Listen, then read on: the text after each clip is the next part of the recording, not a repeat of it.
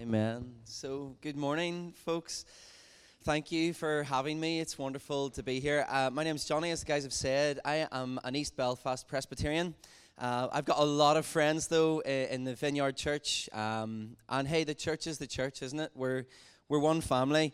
One of the greatest privileges of my role with Alpha Northern Ireland is that I get to spend a lot of time in lots of different churches, and something that God was speaking to me about in the autumn of last year was about the prophetic and trying to just grow in my ability to hear His voice and to share that with others. So anytime I'm invited to speak in a church, I'm just asking God during the week, is there a word of encouragement that I can bring?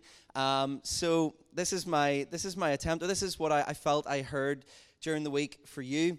I saw a picture of what seemed to be like a blanket, and it was over the top of your gathering on a Sunday, and I felt that God said, this is my peace, and as you walk into the next chapter of your community and your family and your journey, God was saying that my peace will be especially heavy on you, and it will guard your hearts. And I also saw an image of people wrapped really, really tightly in blankets. And there were people who were cold, who were hungry, who were troubled, suffering. And I felt God say that I want to wrap these people in my love. And this is what I'm calling you to. And the scripture that he gave me was from 2 Corinthians 1, 3. It says, "Praise be to the God and Father of our Lord Jesus Christ, the Father of compassion and the God of all comfort, who comforts us in all our troubles, so that we can comfort those in any trouble with the comfort we ourselves receive from God." That was what I felt God was saying to me this week for you guys. I'd love to share a little bit today about Alpha. And I hope you know this, that there isn't any magic in Alpha. There's no magic in a brand or in a red question mark at a 45-degree angle that changes lives. But Alpha as a movement is a phenomenon. And of course, the roots of Alpha and the renewal of Holy Trinity Brompton, where it came from, are in the Vineyard movement, which I think is wonderful. But there's no magic at all in Alpha. Alpha is simply about bringing food and the gospel message and friendship into close proximity. And I want to make you a promise, because I've seen it everywhere I go. When you bring food and the gospel message and friendship into close proximity, lives will change and people will be transformed. It's what God has promised to do, and it's what He is doing all over this country and all through the nations. I want to share a little bit today about the heart of Alpha. I'm aware that I'm something of a stranger to most of you. I see a few faces that I recognize, but to most of you, I'm a bit of a stranger. You know, until I was 15 years old, I really had a perception of God in my imagination as being quite like a science teacher from school. I had a science teacher in school, and let's call him Mr. Farmer, okay? That actually was his name. And Mr. Farmer was a fascinating character. He was a particularly dangerous type of teacher because he was really gentle, he was really lovely, we got on really well. But he was capable of the occasional volcanic eruption. Some teachers are slow cookers, and you get lots of warning as their anger goes through the gears. You know, they kind of say, be quiet, please be quiet, and you know to take the warning. Other teachers are more volcanic and can explode without rhyme or reason. Mr. Farmer was capable of the odd eruption, and he had this pet hate, which was people breaking his safety goggles. And one day we came into class, and we all got a lecture about the safety goggles before we'd even started. And I thought, okay, today is not the day to break a pair of safety goggles. My friend John, though, he was a prolific destroyer of safety goggles. One of the clumsiest guys I'd ever met. And I thought, yeah, John is for sure going to break some safety goggles, and it's going to be wonderful. It's going to be so good. The class was about an hour, and after 45 minutes, he hadn't broken any safety goggles, which was disappointing. But with about 10 minutes to go, there was a little crack, and John broke his safety goggles, and there was a collective intake of breath, and I thought, oh, yes. And Mr. Farmer said, "It's okay, John, just go and get another pair." And I could see that he was inwardly seething, but he managed to keep a lid on it. And there was that sense, particularly among the lads, of like, what, is that it? But John went and got another pair, and I kid you not, 2 minutes later, John broke a second pair of safety goggles, and this time Mr. Farmer went ballistic, and John did something that I've never really understood. He stood up. So we're all sitting on those stools that you have in chemistry, and Mr. Farmer is laying into him. What did I tell you about the safety? And John stands up, and I'm like, what are you doing? Why are you standing up? And it went on, and it felt like forever. It was probably about 30 seconds. And I could see that John was about to cry. And of course, like any 13-year-old lad, you know, it was terrifying and at the same time wonderful. I was like, oh yes, he's going to cry. And then just as quickly as it erupted, Mr. Farmer just went from like up here to back down there. And he's like, okay, sit back down. And Mark Atkinson, in the most opportunistic piece of brilliance, took his safety goggles off and quick as a flash, popped them onto John's stool. And John sat down on a third pair of safety goggles. And the third pair were completely obliterated.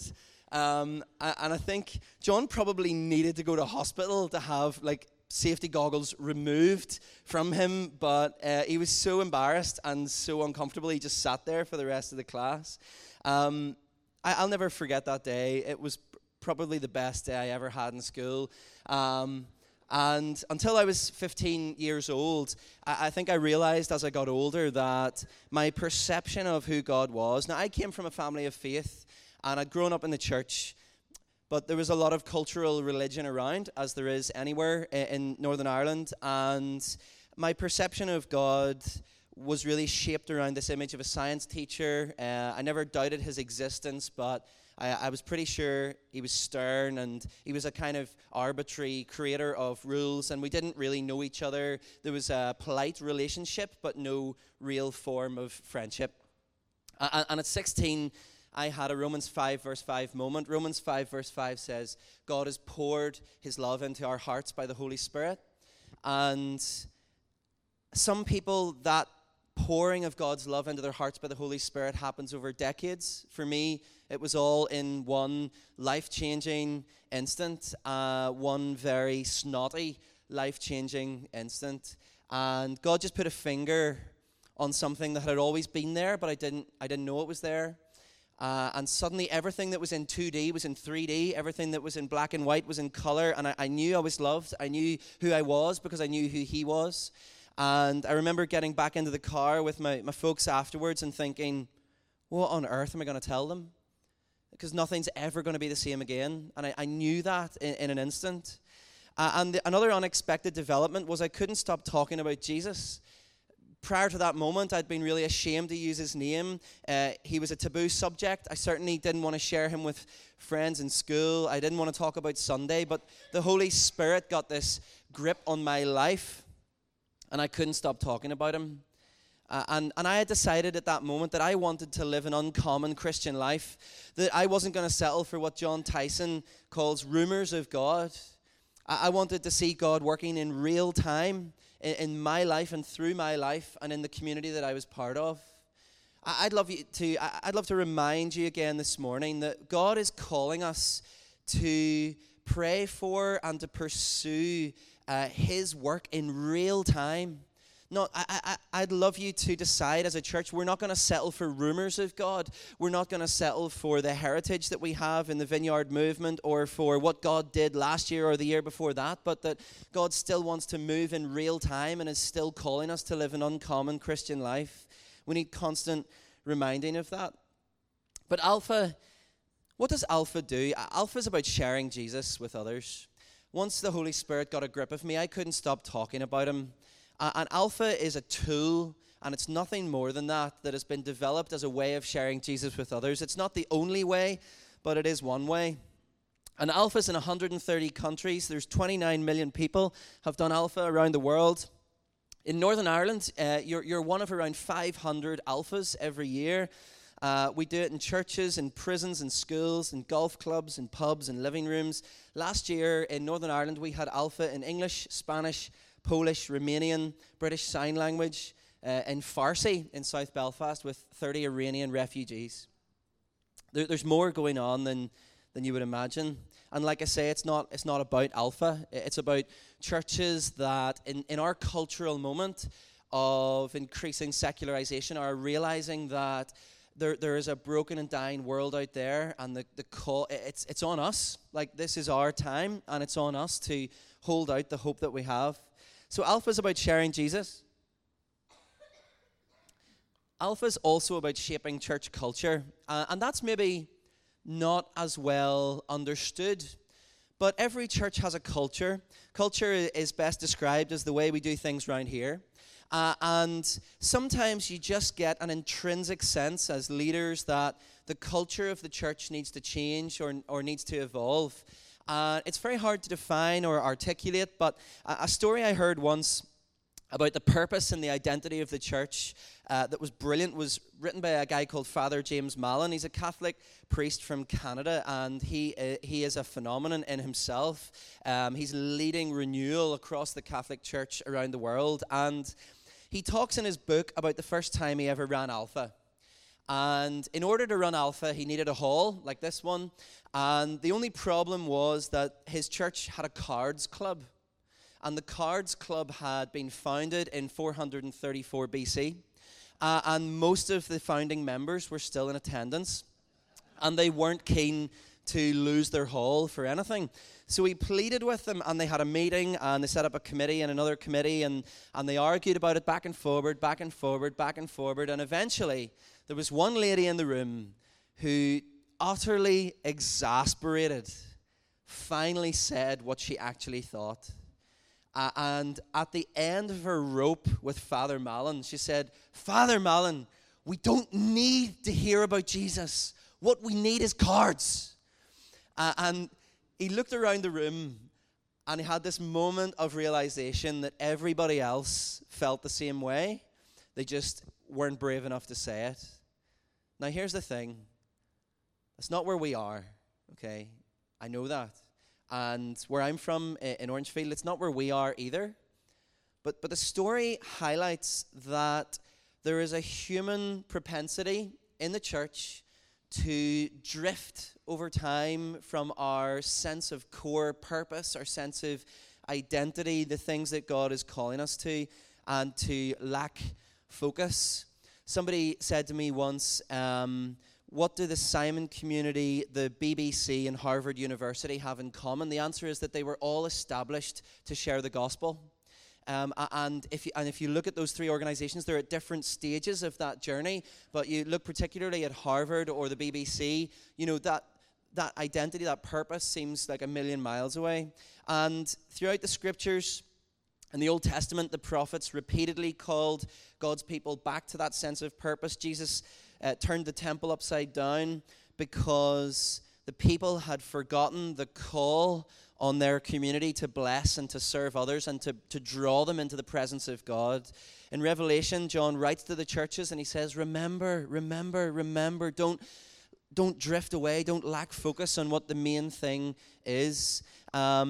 So Alpha has this way, it's one way of sharing Jesus with others, but it also has this remarkable capacity to shape the culture of our church, to be a faithful and a brilliant expression of what God's calling us to, not because there's a brand, but because food and the gospel message and friendship is what we're all about. I know a church in England last year who decided for 10 weeks that they would stop everything else that they were doing. So that is very uncommon. It doesn't happen often. But God said to them, I want you to stop everything that you're doing because you're becoming really samey. Everybody looks the same. Everybody sounds the same. Everybody dresses the same. You're as a family, you're becoming too insular. And I want you to stop everything. And for 10 weeks, if you're coming out midweek to do anything associated with church, it's Alpha. And I want you to bring somebody. And God did something remarkable. And then after 10 weeks, the life of the church kind of was taken up again. But they recognized that there was something in their culture that needed to shift a little bit. So Alpha is about sharing Jesus, and it's about shaping culture. Alpha does this in three ways. There are three elements to alpha, and I would just love to unpack them really quickly for you this morning and say a little bit about them. So the first element of alpha, I should say the three are food, the gospel, and friendship. So number one, if we look at food, right, alpha always begins with something to eat or to drink. Why is that? Well, the United Kingdom a few months ago appointed a lady called Tracy Crouch. And Tracy Crouch is the first government minister in the United Kingdom for loneliness ever. And in fact, Tracy Crouch is the first government minister in the world who has been appointed solely to look at the problem of loneliness. Her job is to do something about the 9 million people in the UK who suffer profoundly from loneliness. She was asked by a journalist after the first week how things were going, and she said this: "The reaction was phenomenal. I found my secretary under the desk because the phone hadn't stopped ringing and the emails were insane. A lot of people came to see me. Canada, the UAE, Iceland, Sweden, Japan, Germany. In fact, I can't think of a region of the world that didn't follow this up. New Zealand have just been in touch to say, we're watching what you do, so no pressure."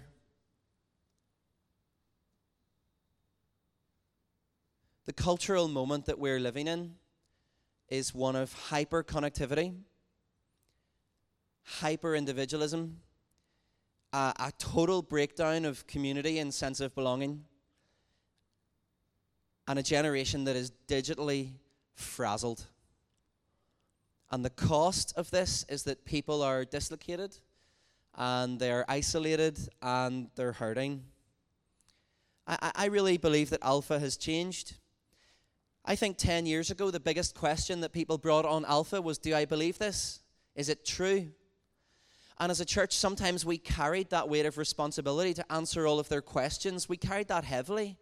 And maybe in the past, you've been anxious about something like Alpha because you feel like, what if I don't have all the answers? I don't think the biggest question people come with is, do I believe this anymore? I think it's one of their questions. I think the biggest question people come with is, could I belong here? Is this a place that I could belong?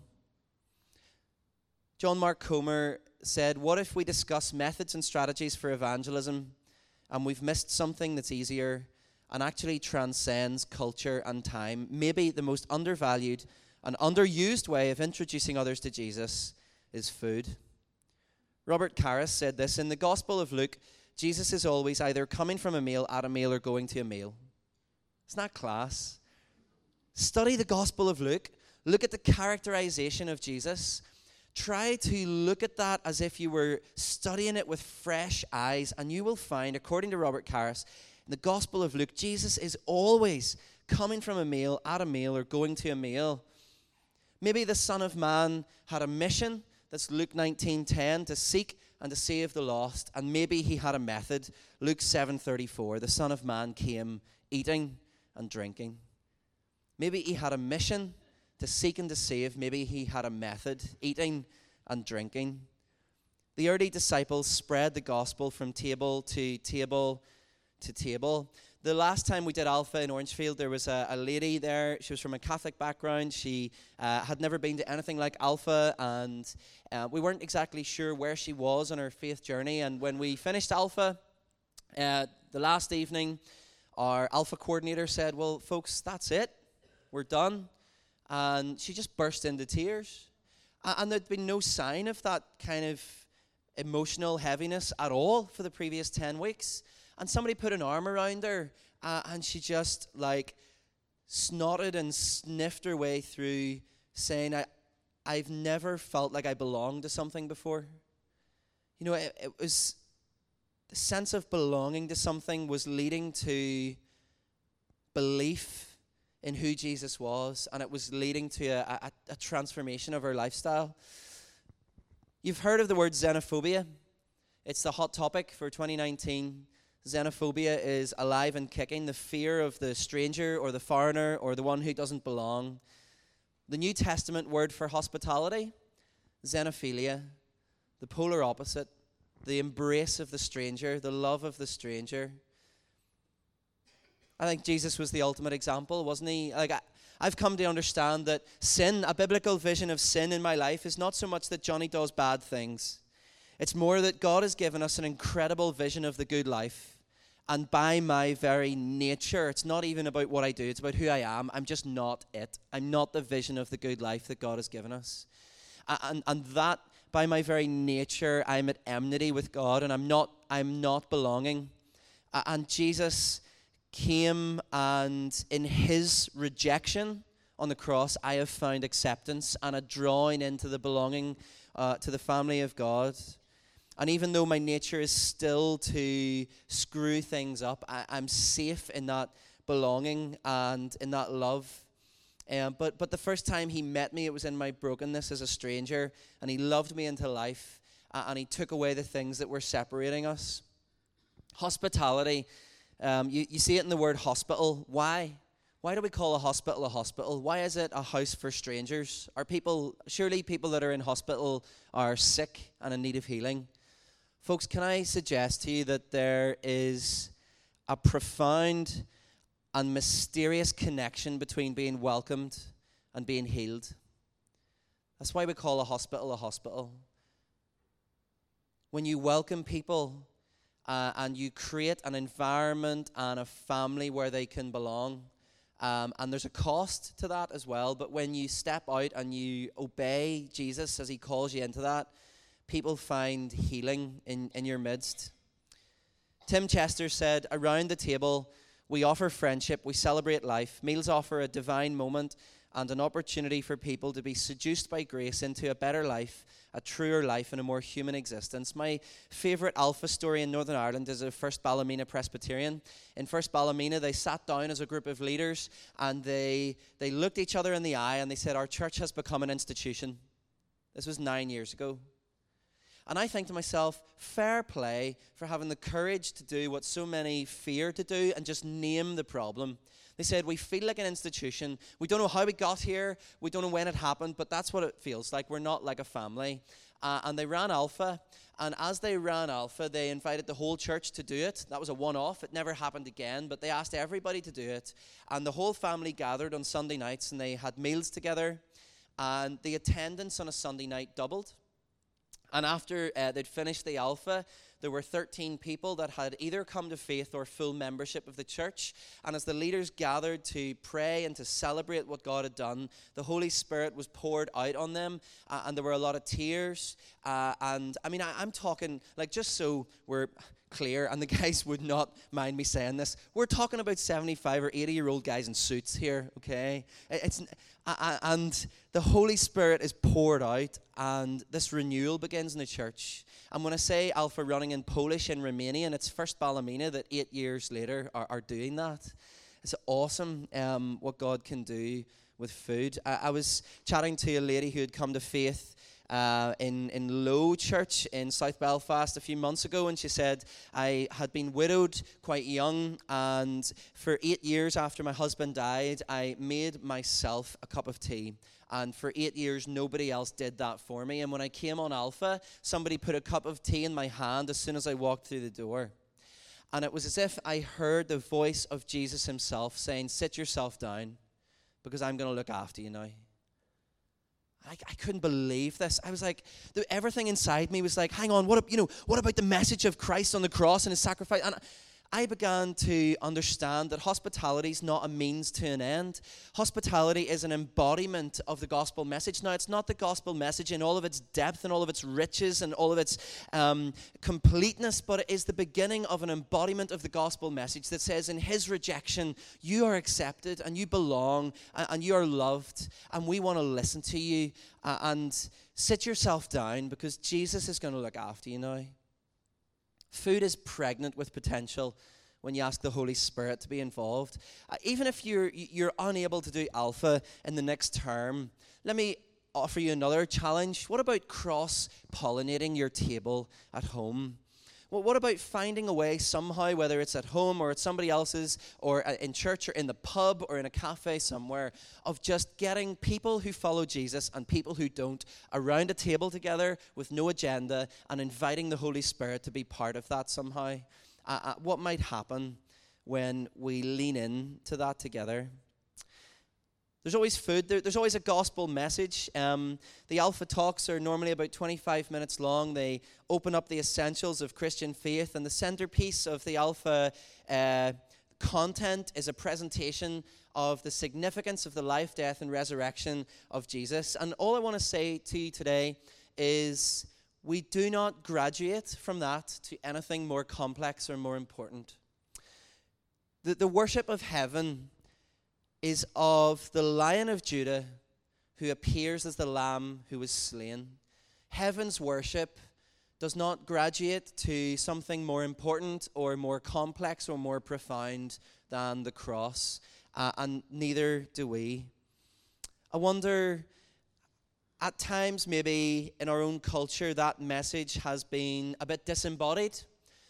I think if you went into Belfast City Centre this afternoon, you could probably find that message somewhere being thrown at people in a way that's disembodied or that's combative or that's impersonal.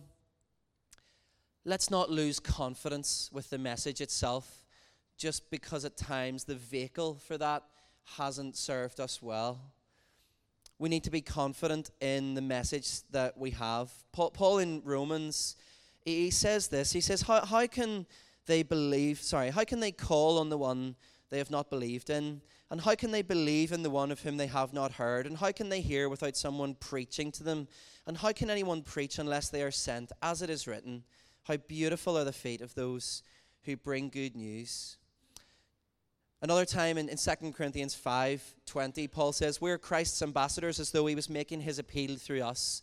And I think we need to recognize that if we are Christ's ambassadors and he is making an appeal through us, an unmistakable and irreplaceable part of that appeal is a verbal appeal through what we say. The great thing about Alpha is that somebody else in the talk, whether it's on film or done with a live talk, somebody else gets to articulate what we believe. And that way we bring people into proximity to the gospel message in a way that only the gospel message could offend. Nothing else could offend. The gospel message, when it's articulated well, it brings clarity and it brings authenticity to who we are and what we're trying to say. Because people recognize an agenda. It's not hard to spot an agenda. And on Alpha, we don't have one other than we follow Jesus, and our heart is that you would meet him and get to know him as well. That's it. That all sounds easy in theory. The problem is in practice. You see, telling people about free Krispy Kreme donuts, that's really straightforward. When I lived in Durham, Krispy Kreme Donuts opened a shop in Durham city centre, and they were giving away boxes of 12 donuts for free. Boxes of 12. Not one, not like a box of donuts, right? And on this particular day, like when you walked through Durham city centre, there were donuts as far as the eye could see. Everybody had a box of donuts. And people were stopping strangers in the street and saying they are giving away boxes of donuts. So I thought, I'll believe it when I see it. I went down, sure enough, they were. I got a box of donuts, couldn't believe it. Texted my wife, called my friends, and realized halfway down the street, I was closer than I'd ever been before to grabbing complete strangers by the scruff of the neck and being like, dude, they are giving away boxes of 12 donuts. And it's an easy message. If that was our message, I mean, it would be easy. Krispy Kreme Donuts opened in Belfast a few months ago, and they actually ended up on the BBC News because the PSNI shut them down, right? Apparently, you need a license to give away boxes of donuts, and Krispy Kreme's did not have one. It would only happen here. Like it could only happen here. Listen, telling people about Krispy Kreme donuts is easy. Telling people about Jesus is not. Let's just name that. Let's just own that right now. It's not easy. In fact, it's flipping hard. It's complicated. There are a few reasons for it. One is postmodern thinking, okay? One is that Jesus is great for you, but it's not for me, right? And we don't believe that. Jesus said, I am the light of the world. Jesus said, I am the light of the whole world. Everybody who is craving anything, who is driving towards anything, who is orientating their lives around anything is longing for Jesus. They just don't have the language or the experience to understand that yet. But it's a difficult thing when people say, Jesus is great for you, but it's not for me, and that has to be okay, leave me alone. The other problem is the gap in the conversation. Do you know the way it's easy to talk about the weather and your wife, but it's quite hard to go from how's the weather, how's your wife, to what do you think about the sacrifice of Christ on the cross and its relevance for our everyday lives. That is quite a big chasm. And Alpha is one way, and it's the best way that I've ever discovered of bridging that chasm between how's the weather, how's your wife, and I followed Jesus, let me tell you about him. Because in the changing room at football, I've never been able to do that. I've been able to invite others to Alpha, and there's been conversation, but it's not a bridge that I've been able to get over. That's why the final part of Alpha, there's food, there's a talk, and the last part is friendship. You see, Paul said to the Thessalonians, we loved you so much that we shared not only the gospel, but also our lives. The real secret of Alpha is discussion. Discussion is the engine room of Alpha, because people begin to feel loved and listened to. Hey, did you know that every single post on Facebook and on Instagram and Twitter, 99% of what's on there is people saying, does anyone see me? Does anyone hear me? Does anybody listen to me? Do I matter? And the answer that we can offer as the Church of Jesus is yes. We see you, and we hear you, and we love you.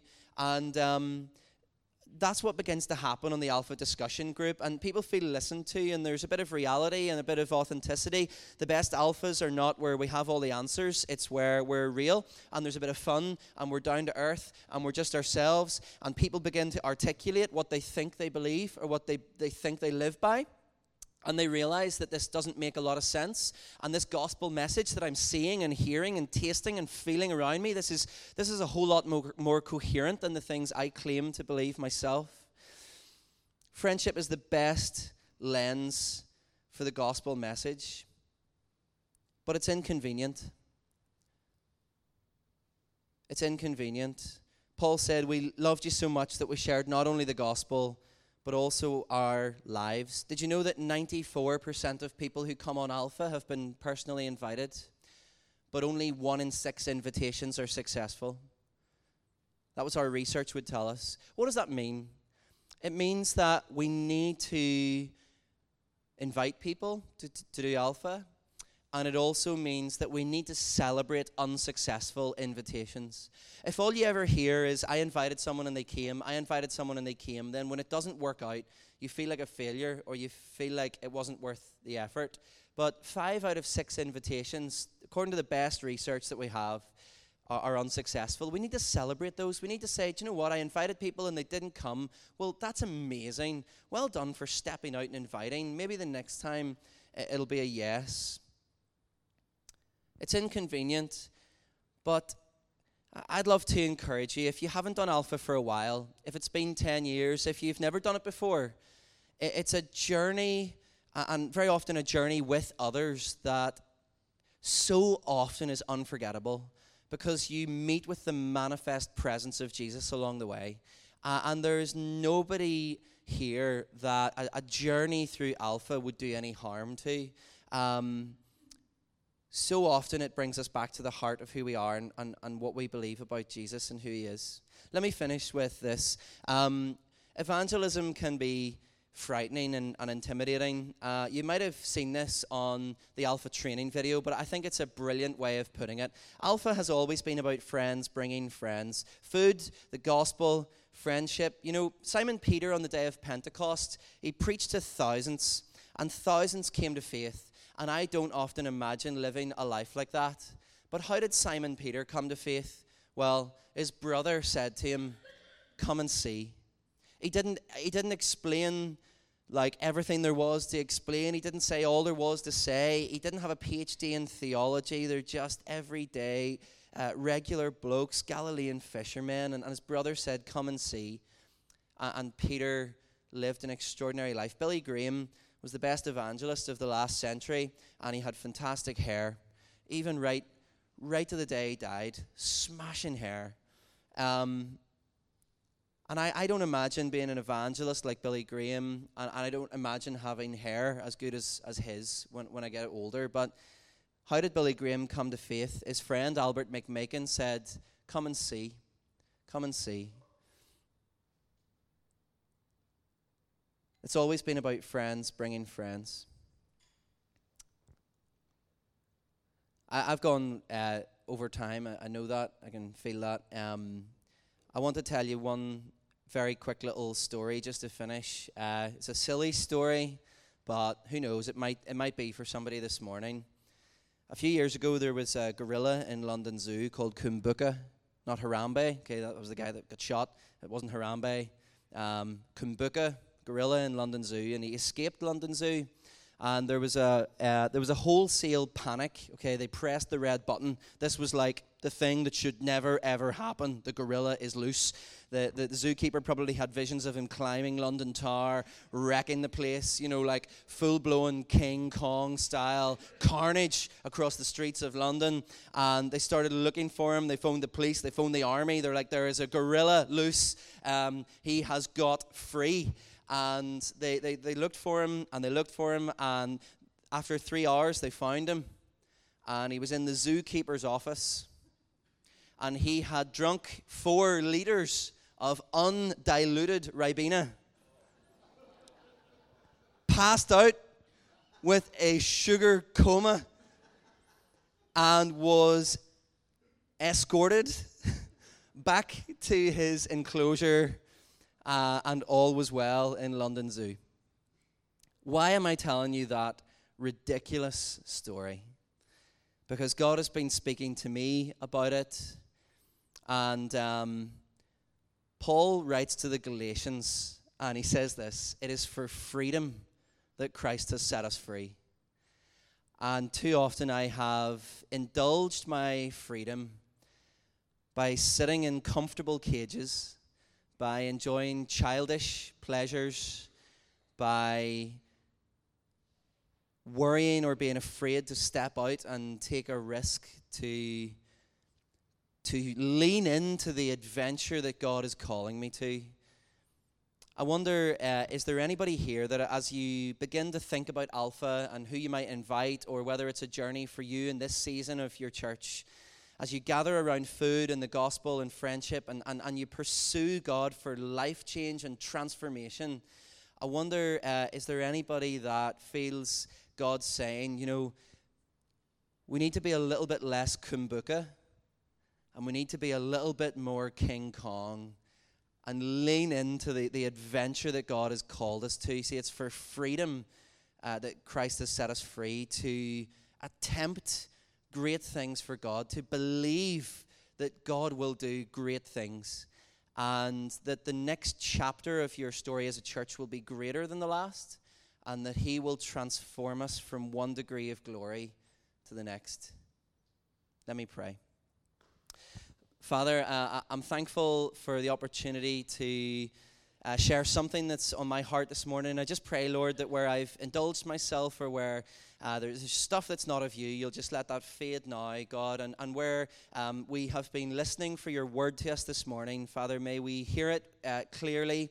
And I just pray, God, that you'd make us hungry to see people's lives transformed. Thank you, Lord, for the way you've transformed lives on Alpha and in other ways before. But God, I want to pray that in the next season for Vineyard here in Carrick, that God, there would be a bigger harvest than before, and there would be greater works of transformation than before. Not because we can do that in ourselves, we're totally helpless, but because we believe in your ability, Lord, and we long for more of what you're doing.